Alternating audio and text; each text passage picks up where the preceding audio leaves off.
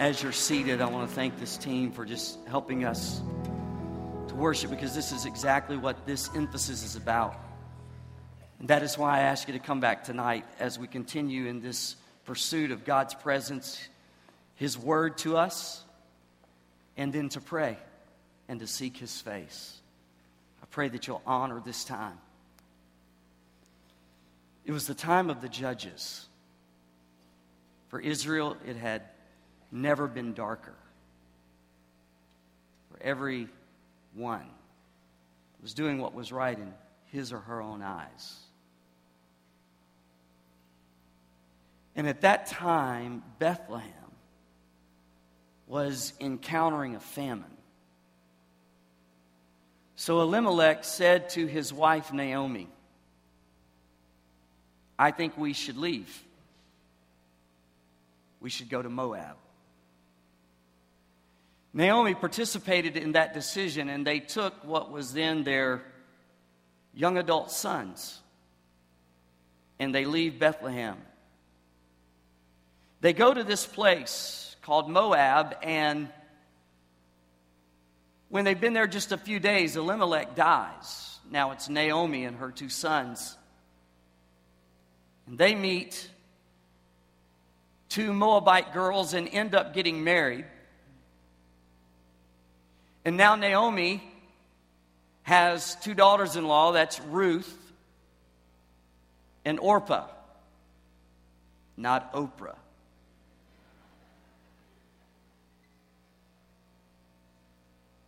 And when they had been married 10 years, her sons die. Her heart is shattered, and now it's Naomi and Ruth and Orpah, and it has come to Naomi that there is provision in Bethlehem, and so she makes a decision to go back. These two young ladies that had become so close to her, they are with her, and as they're leaving Moab, Naomi turns to them, and she said, "You should both stay here. Your future is here. You should find men, and you should marry them, and do your life."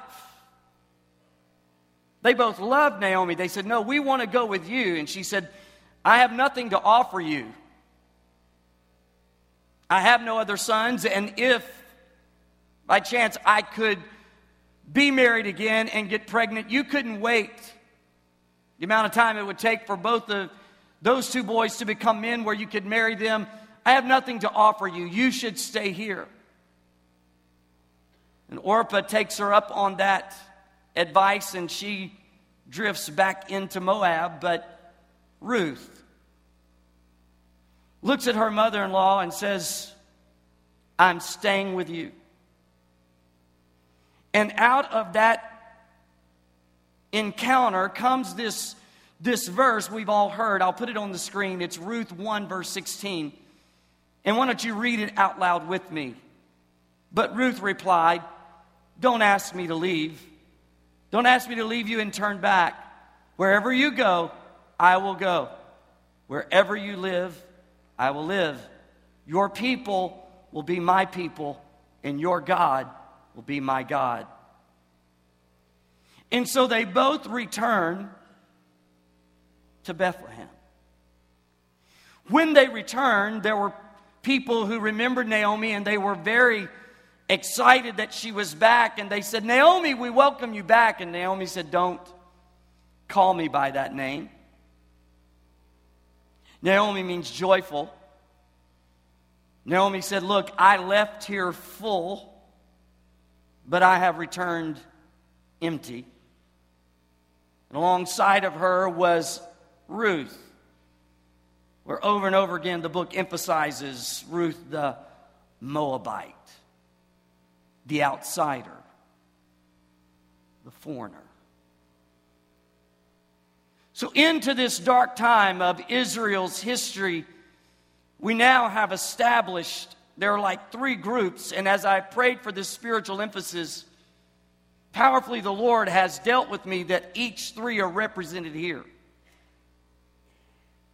The first is like Elimelech and Naomi, where when times got tough,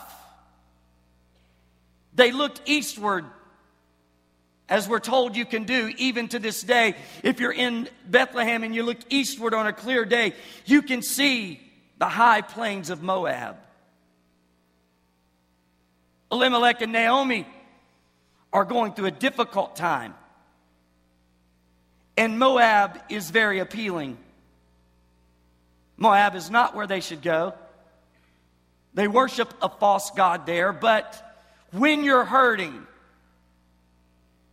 there's a certain weakness, and it's easy to see the good side of evil. It's easy to see only the attraction of sin. It's easy to be disillusioned. You don't know that what you're going into is going to be destructive. And I just want to challenge some people that I know represent that group in this service. The time, the season you're living in, it's arid, it's hard, it's painful. And in this time, the enemy of your soul has been showing you the menu of Moab. He has been showing you the pleasure of sin. He's been saying things like you would be better off just to disconnect from this relationship with God and go there. He is hiding the hook and showing you the bait. And my heart reaches to you, and my first prayer in this spiritual emphasis is that God would give you staying power. Don't you leave your love for Jesus. Don't you leave what you know to be true, even though it's hard. Don't walk away. Even though it seems your prayers aren't getting answered and you have more questions than you've ever had and no answers, don't walk away. And I know I appeal to you, and it's hard, and in the natural, you probably don't have what it takes, and that's why my prayer is that the Spirit of God would give you staying power and hold you steady. The next group is seen through Naomi, who did walk away. She left Bethlehem. She left the house of bread. And she went to Moab. As they looked on the horizons of Moab, they were having harvest, and they went for it even though it was the wrong decision. And 14 times in 4 chapters that I hope you'll read word for word and line by line, called the Book of Ruth, it talks about this place, Moab. It's very clear that it's just a type of sin. I remember as a college student very clearly, one night I was hungry. There was a certain pizza place that would deliver. And I was going to order a pizza, and some of my friends said, look, we just ordered that. We got really sick. I wouldn't do that if I were you. But I mean, I was holding the advertisement. And that pepperoni pizza with extra cheese was calling my name. And I made the call and placed the order. And I ate it.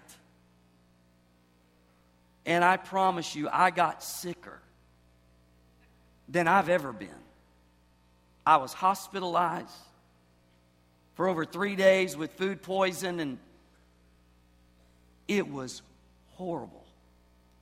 Other people said, don't go there. I know it looks good, but it will mess you up. But I didn't listen.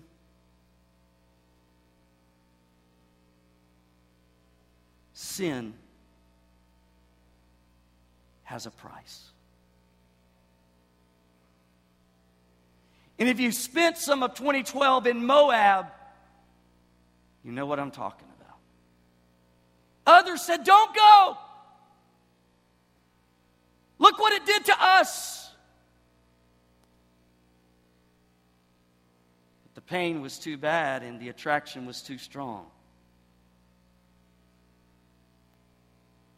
And you've learned how sin adds to your sorrow and subtracts your energy and multiplies your problems, and it divides your loyalties.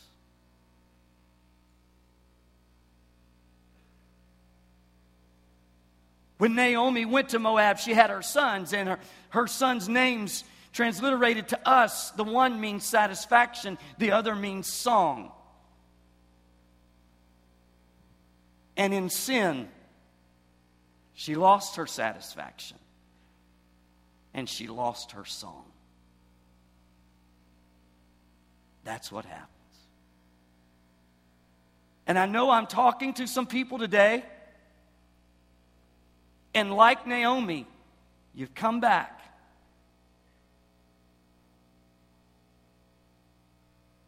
There was something on the inside that said, I'm going to return. It doesn't mean you figured out why the tough times and the pain occurred. It doesn't mean you have answers. It doesn't mean you're excited to be back. Like Naomi, there was just something in you that said, I got to return. But you sit here today and maybe like Naomi, you're like, I left full. I'm back. But I'm bitter. I know I need to be back. But I don't understand. And it seems that God has been really unfair to me. I want to talk to those who are in the Naomi group. I'm glad you're back. I'm glad you have returned.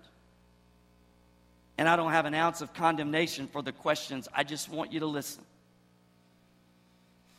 When Naomi and Ruth get back into Bethlehem, they find a place to stay. And like the next morning, Ruth says to Naomi, we need food, so I'm going.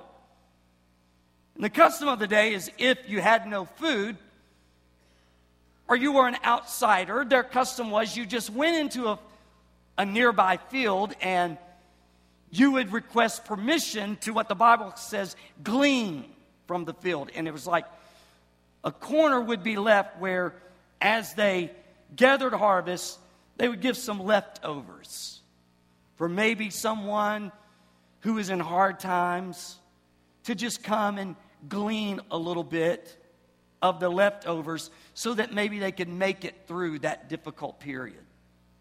So Ruth goes out and she ventures into this field. She's never been to Bethlehem. She's the Moabite. And as she goes into this field, there are men and women working the field. And she says, could I glean? Could I take from the leftovers? They said, we'll give you that permission. And as she's doing that, into the field walks the owner. And the owner of the field's Boaz. Boaz is watching the activity of the day, and he says to his employees, how's it going? They say, we're doing well. He looks over and sees Ruth. He doesn't know who she is. Who's that? They said, well, that's this Moabite, and she's asked permission to glean from the field, and told her it was okay. And he looks over at Ruth and he says, listen, don't you ever go into another field. You come to this field every day. No one here will hurt you. They won't deal roughly with you. And when they take a break and get water, you break with them and you get water where they get water. And at the end of that first day, Boaz gathers up this huge bag of barley, gives it to Ruth, and Ruth goes home. And when Ruth walks in the door and Naomi looks over, Naomi says, "Where did you get that?" She said, "Well, I got it from the field." And Naomi knew when you glean from a field, you get some provision, but you don't get it lavished on you. You don't come home with it pressed down, shaken together, and running over. And Naomi says, "What happened?" She said, "I go into this field, and the owner came in. He looks at me and says, 'You can come to this field every day.' And at the end of the day, he gave me all of this barley. And his name is Boaz." And Naomi said, "Who did you say?" "Boaz." And Naomi says, "Ruth, you don't know this, but Boaz is a distant relative of your father-in-law, my husband Elimelech. He is in the circle of our covenant redeemers." And the Bible says, it's chapter 2, that immediately Naomi was revived. And she learned what I pray for you. That when you return, even with your questions, even with your bitterness, you come into a realization of the sovereignty of God through a gift that He gives you, that makes you to know that He's faithful and that He loves you. There was no other way that this could have all happened the way it did unless God was in control and setting it in motion, and it all transferred over to the heart of Naomi to help her not only to return, but to be revived in the depths of her broken heart and soul. And listen, it rendered her joyful. She said, "Call me Naomi again." And my prayer in this spiritual emphasis is that the sovereignty of God would give you a gift so that it renders you joyful. Meaning, you know again He's faithful and that He loves you. Ruth, the Moabite, the outsider, she's back in she's in Bethlehem for the first time. She ventures out, ends up in this field. The field of a distant relative who's part of the covenant circle of redeemers for Elimelech's family. Sends her home with all of this provision. And we'll get into this. It'll take next week to really detail it out.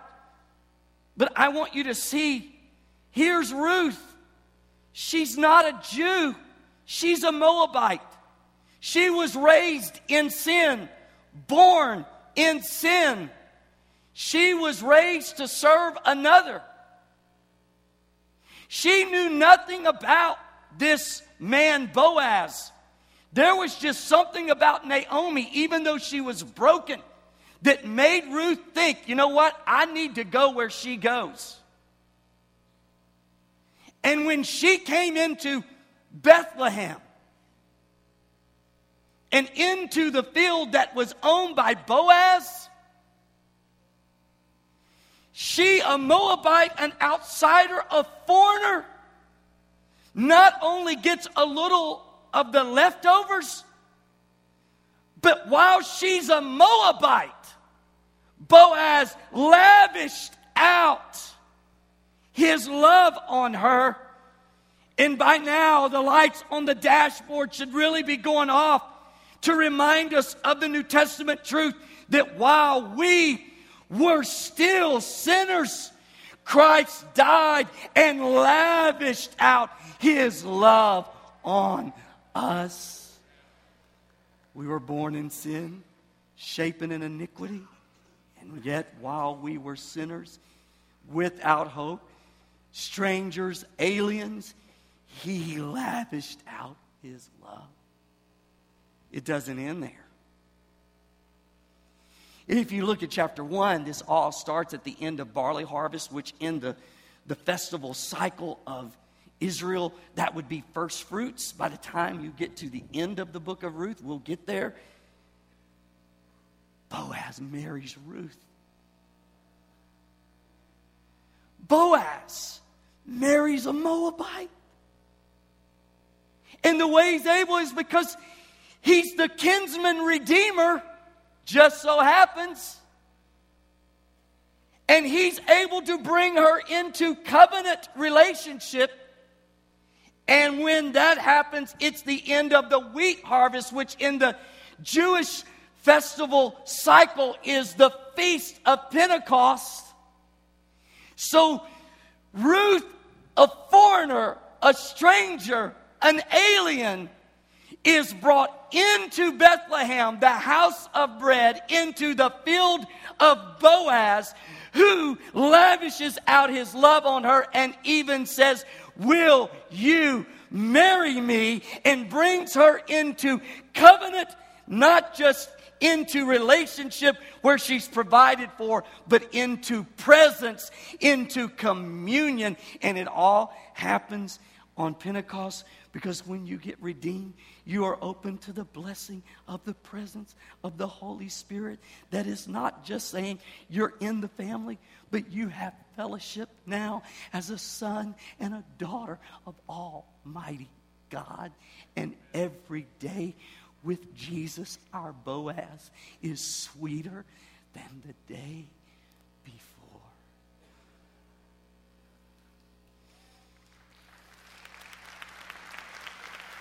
Now, it gets better. They get married. Yeah, matter of fact, you're gonna love this part. We'll get into it. Ruth, when she's telling Naomi about the field, Naomi says, "You need to keep going to that field."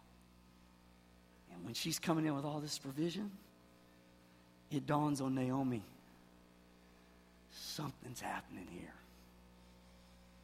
Boaz ends up marrying Ruth. Ruth then has her firstborn, whose name is Obed. Obed grows up, gets married, and has a child. His name is Jesse. And Jesse becomes the father of David, through which comes our Savior, Jesus Christ. The Moabite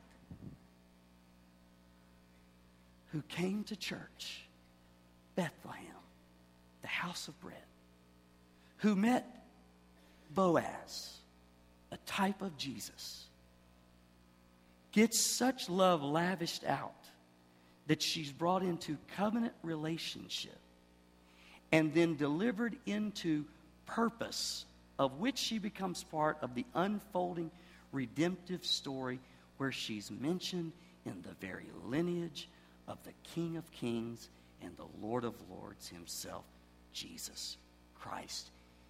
When we say that God's grace is amazing, we mean it. You can't even fathom, nor I, all that God has in store for those that He redeems. And by Ruth marrying Boaz, and then the family continuing, what does that do? Naomi, who got revived just by the provision that God orchestrated through Boaz, is now fully restored because her family line continues. And it only could continue not if Ruth married somebody, but she had to marry a kinsman, redeemer, who could continue the line. So if you are tempted by the high plains of Moab, my prayer for you is don't you leave.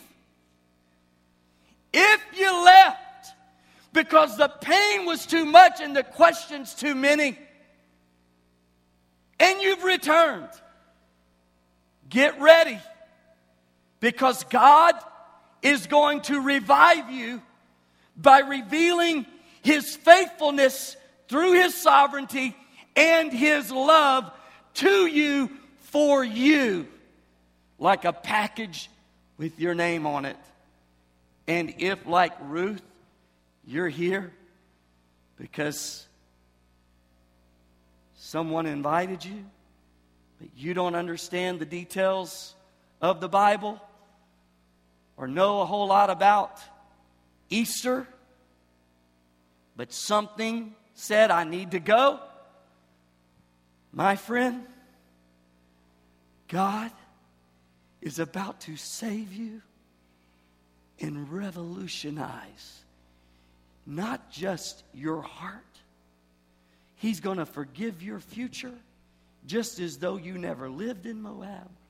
You will be looked at as a son, a daughter of God. And it will release you into a future that is filled with the divine destiny for which you were created.